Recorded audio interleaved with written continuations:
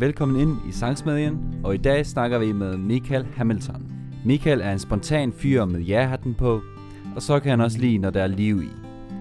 Han har nemlig indbudt mig til en festival i Horsens, og der sad vi i solen med liv i omkring os og snakkede om sangskrivning.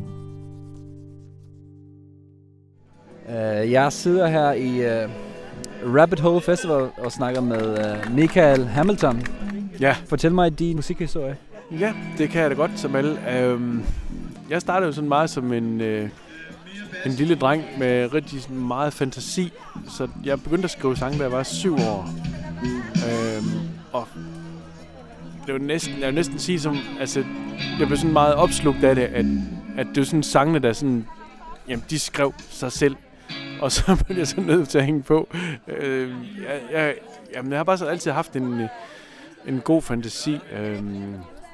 Og så jeg startede faktisk med at skrive sange, og så begyndte jeg sådan, okay, det er måske også meget godt at få det til at begynde at spille et instrument, og sådan, så begyndte jeg at spille ukulele. Jeg tror, da jeg gik i 2. klasse, og så havde jeg sådan en periode, hvor jeg spillede keyboards, og gik meget op i det, og så begyndte jeg at spille guitar senere hen. Så det var faktisk sangene, der startede, og så fordi, at okay, jeg må hellere få det til at lyde bedre, end det gjorde. Men det var sådan, det var simpelthen sangene, der startede. Og så den op igennem mine teenageår og sådan noget. Altså fordi det var, så forsøgte jeg faktisk at prøve at holde op med at skrive sange. Altså fordi det var sådan altid kørt. Og det kunne jeg så ikke finde ud af. Og så tænkte jeg sådan, at nu må jeg bare få det bedste ud af det. De sange, de kører hele tiden. Og sådan har det været mange år nu. Og så jeg har jo prøvet alle mulige forskellige ting med at, altså alt lige fra at synge i et heavy orkester, ikke også, og synge i et kirkekor, så det er sådan meget bredt, det er forskelligt, hvad jeg har i værktøjskassen, og har blaffet rundt i Europa 3 gange, og spillet på gader og stræder, ikke også, og haft sådan det er sådan, jeg kaldte min læreplads med, at jeg spillede 2 gange om ugen på et værtshus i Aarhus, hvor jeg spillede en masse kopinumre, altså sådan 50 sange, jeg gerne ville have skrevet, og så 40 sange, jeg havde skrevet. Og så skiftede jeg sådan ud i eller så ud på menukortet sådan løbende. Så jeg prøvede nye sange af og sådan. Så det var, så det er sådan det, jeg har sådan. Jeg prøvet mange forskellige ting, og så der hvor jeg er nu, det er at når jeg for eksempel spiller fuldstændig mutters alene, som jeg har gjort her i dag i Horsens. Så jeg ved ikke, hvorfor nogle sange jeg kommer til at spille.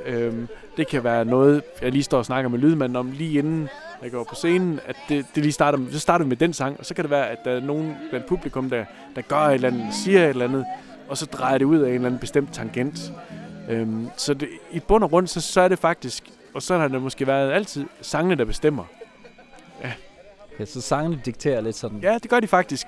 Og de lever lidt deres eget liv, fordi der er nogle sange, som jeg egentlig havde, ja, de var sådan trådt lidt tilbage, og så spiller de sig selv på banen igen.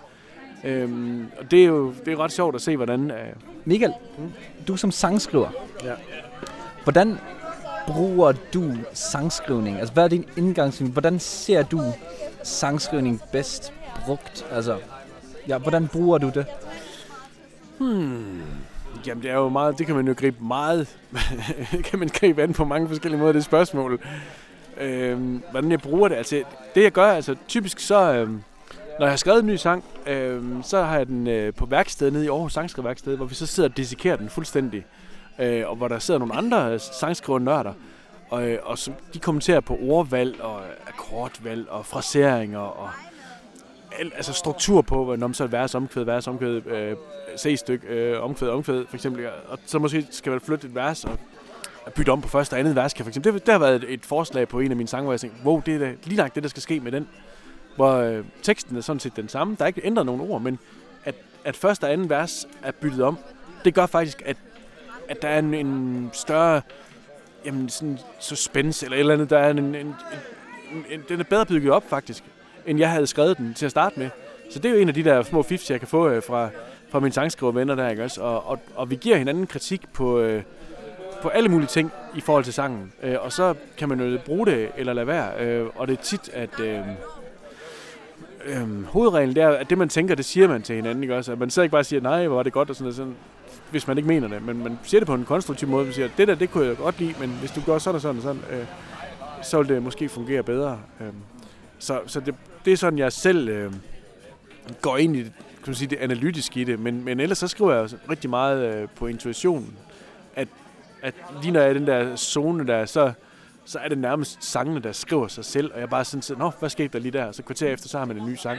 Og så kan jeg godt lige gå og justere lidt på den. Okay, jeg bytter lige et ord ud der, og så går man sådan lidt, så har man lidt værktøjskassen frem, men jeg oplever nogle gange, at bum, så kommer der bare en sang, og så, for søren, så skal jeg forholde mig til det. Ja, her var det så, at et band begyndte at spille, og det var intet roligere end et rockband. Men de skriver jo også sange, så det går nok. Vi går videre i samtalen. Hvordan bruger du din tekst? Altså, hvordan er det folk, som inspirerer dig? Hvad er det som? Er der nogen rød tråd i hvordan din sangskrivning eller ligesom? Kan man høre det her Michael Hamilton, fordi han plejer at gøre sådan? Jeg skriver jo på forskellige måder. Altså, man siger, når jeg skriver med Fransk Folkeparti, så er vi jo 3, der sidder. Så går vi på skrivelejr, og så har vi en masse emner. Vi har en stor emnebank. Og det, så har vi så, det kan være nogle ting, der lige sker i vores samfund lige nu, og nogle ting er jo meget aktuelle lige nu, og som 14 dage, så er det dybt uaktuelle. Det er sådan nogle, men der er også nogle mere sådan tidstypiske problematikker, ikke? Altså, det kan være arbejdsløshed, eller finanskrisen, da den blev kørt i nogle år der, ikke også? Men så er det meget med, hvordan vi får en vinkel på det. Og så bruger vi jo meget sådan humor, så vi bruger meget tid på at snakke inden og skrive en masse stikord ned og sådan en masse forskellige ordspil og så videre. Og så går vi i gang med selve sangskrivningen. Men når jeg skriver Mutters Alene, så er det jo meget... altså der kan jo simpelthen komme en sang til mig, når jeg cykler afsted. Så det er meget forskelligt.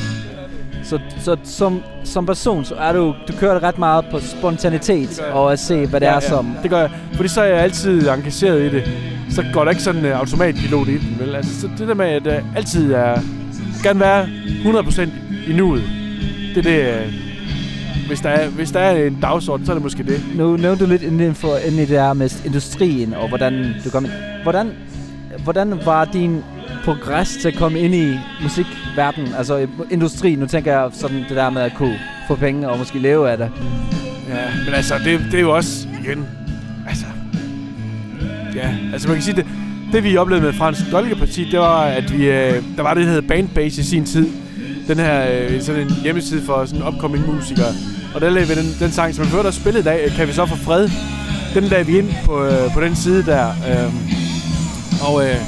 Og så fik vi en henvendelse fra EMI Virgin, som skrev, at det var en fed sang, og har ikke nogen flere. Det havde vi sådan set ikke. Vi havde kun den ene sang, som vi så havde skrevet sammen og indspillet der.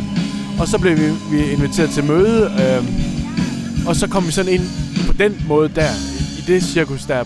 Altså, så igen, det er også en tilfældighed, kan man sige. Så, ja. Lever du af musik, eller hvordan? Nej, jeg lever ikke udelukkende af at spille musik, men altså, jeg tjener nogle kodapenge, og så har jeg jo undervist i sangskrivning, hvor jeg underviste i 3 år på en efterskole på sådan en musik- og teaterlinje, hvor det var folk, nogle 9. og 10. klasser, der var helt oppe at køre over sangskrivning i forvejen, så det var jo meget fedt. Og så underviste jeg har sådan nogle forskellige workshops også, hvor jeg underviste nogle voksne sangskrivere, som altså nogle gange bliver spurgt om det. Og så nu er jeg blevet sat sammen med nogen, der kan ikke skrive en sang til den og den artist. Så det er sådan meget kludetæppeagtigt, den måde det hele det hænger sammen på. Okay, så det vil sige, altså det er kun musikrelaterede ting, som du... Nej, jeg kan også godt finde på at tage en døgnvagt som handicaphjælper faktisk også. Og det synes jeg er rigtig fedt. Der ligger man ligesom sådan, også fordi når man står på en scene, som jeg gør lige nu her, så skal man sådan investere noget ego, og man skal ligesom stå og være på.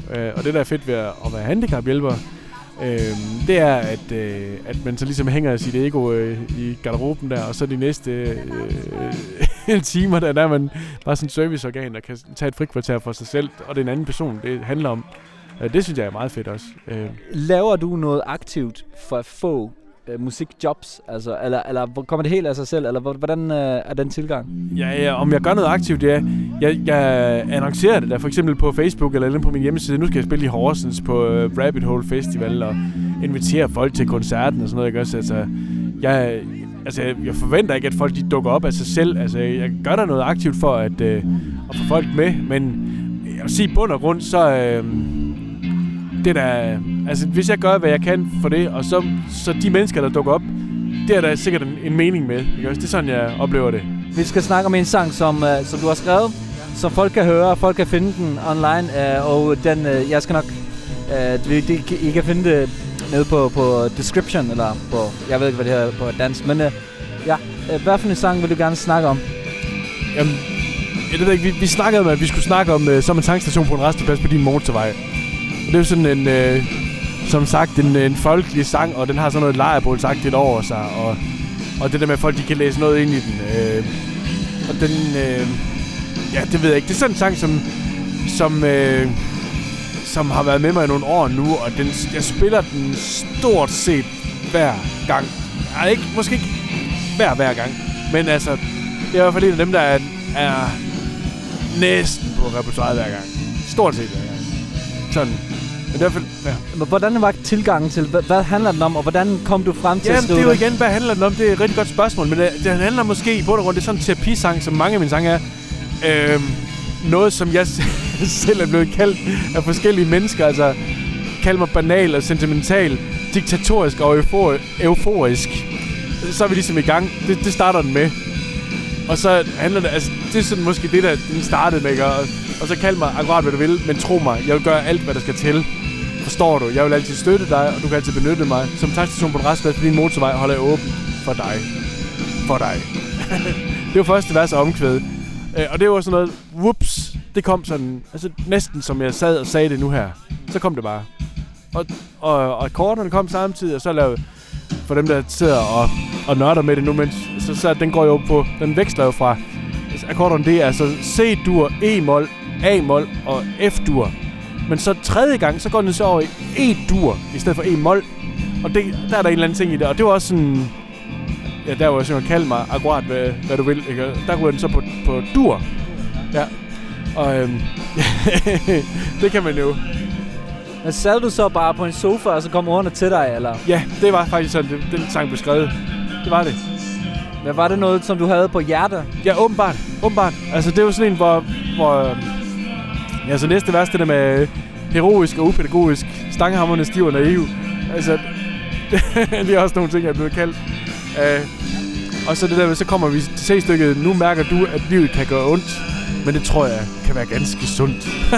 Så det er jo utrolig naivt og banalt, men det fungerer jo. Og der vi ryger over på noget sådan lidt jazzede akkorder der i C-stykket. Og så ryger vi tilbage i omkvædet, som er meget sådan synge med-agtigt.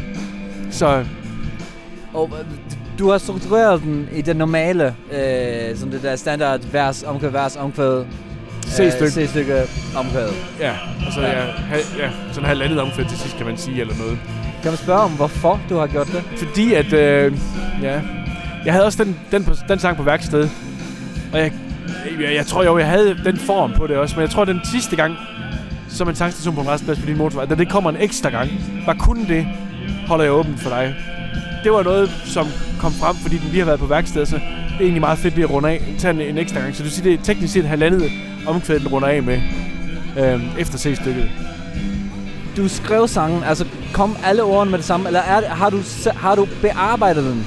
Nej, altså alle ordene kom med det samme faktisk. Altså, det er jo heller ikke, det er jo bare nogle ord, der, skal man sige, som betød noget for mig, da jeg skrev den, åbenbart, men altså, ordene kom af sig selv, samtidig med det her, altså ret simple riff, eller den rundgang, der er kørende, ikke også? Så det var virkelig et kvarter 20 minutter til 2 for at skrive den sang. Så lærte sangen dig noget? Jeg har måske lært den noget om mig selv, men det den har givet allermest, det er jo, at folk de kan lægge noget ind i det, læse noget ind i det. Som sagt, det der med, at der er nogen, der bruger det som deres kæreste sang, hvor de måske har sagt de ord til hinanden, ikke også? Altså, at den ene siger, de kalder hinanden de ord, der er banalt sentimental og diktatorisk, euforisk, ikke også? Og så videre, så. Altså, men det er jo bare noget, som er kommet efterfølgende, hvor folk de begynder at lægge deres egne følelser og erfaringer ind i sangen. Jeg tror, vi er nået til enden af vores tid, så tak for snakken. Selv tak, Sabal. Ja, det var det nemlig, og det eneste, der er tilbage at sige, er tak for denne gang. Jeg hedder Samal, og det var vores første afrunding i Sangsmedien.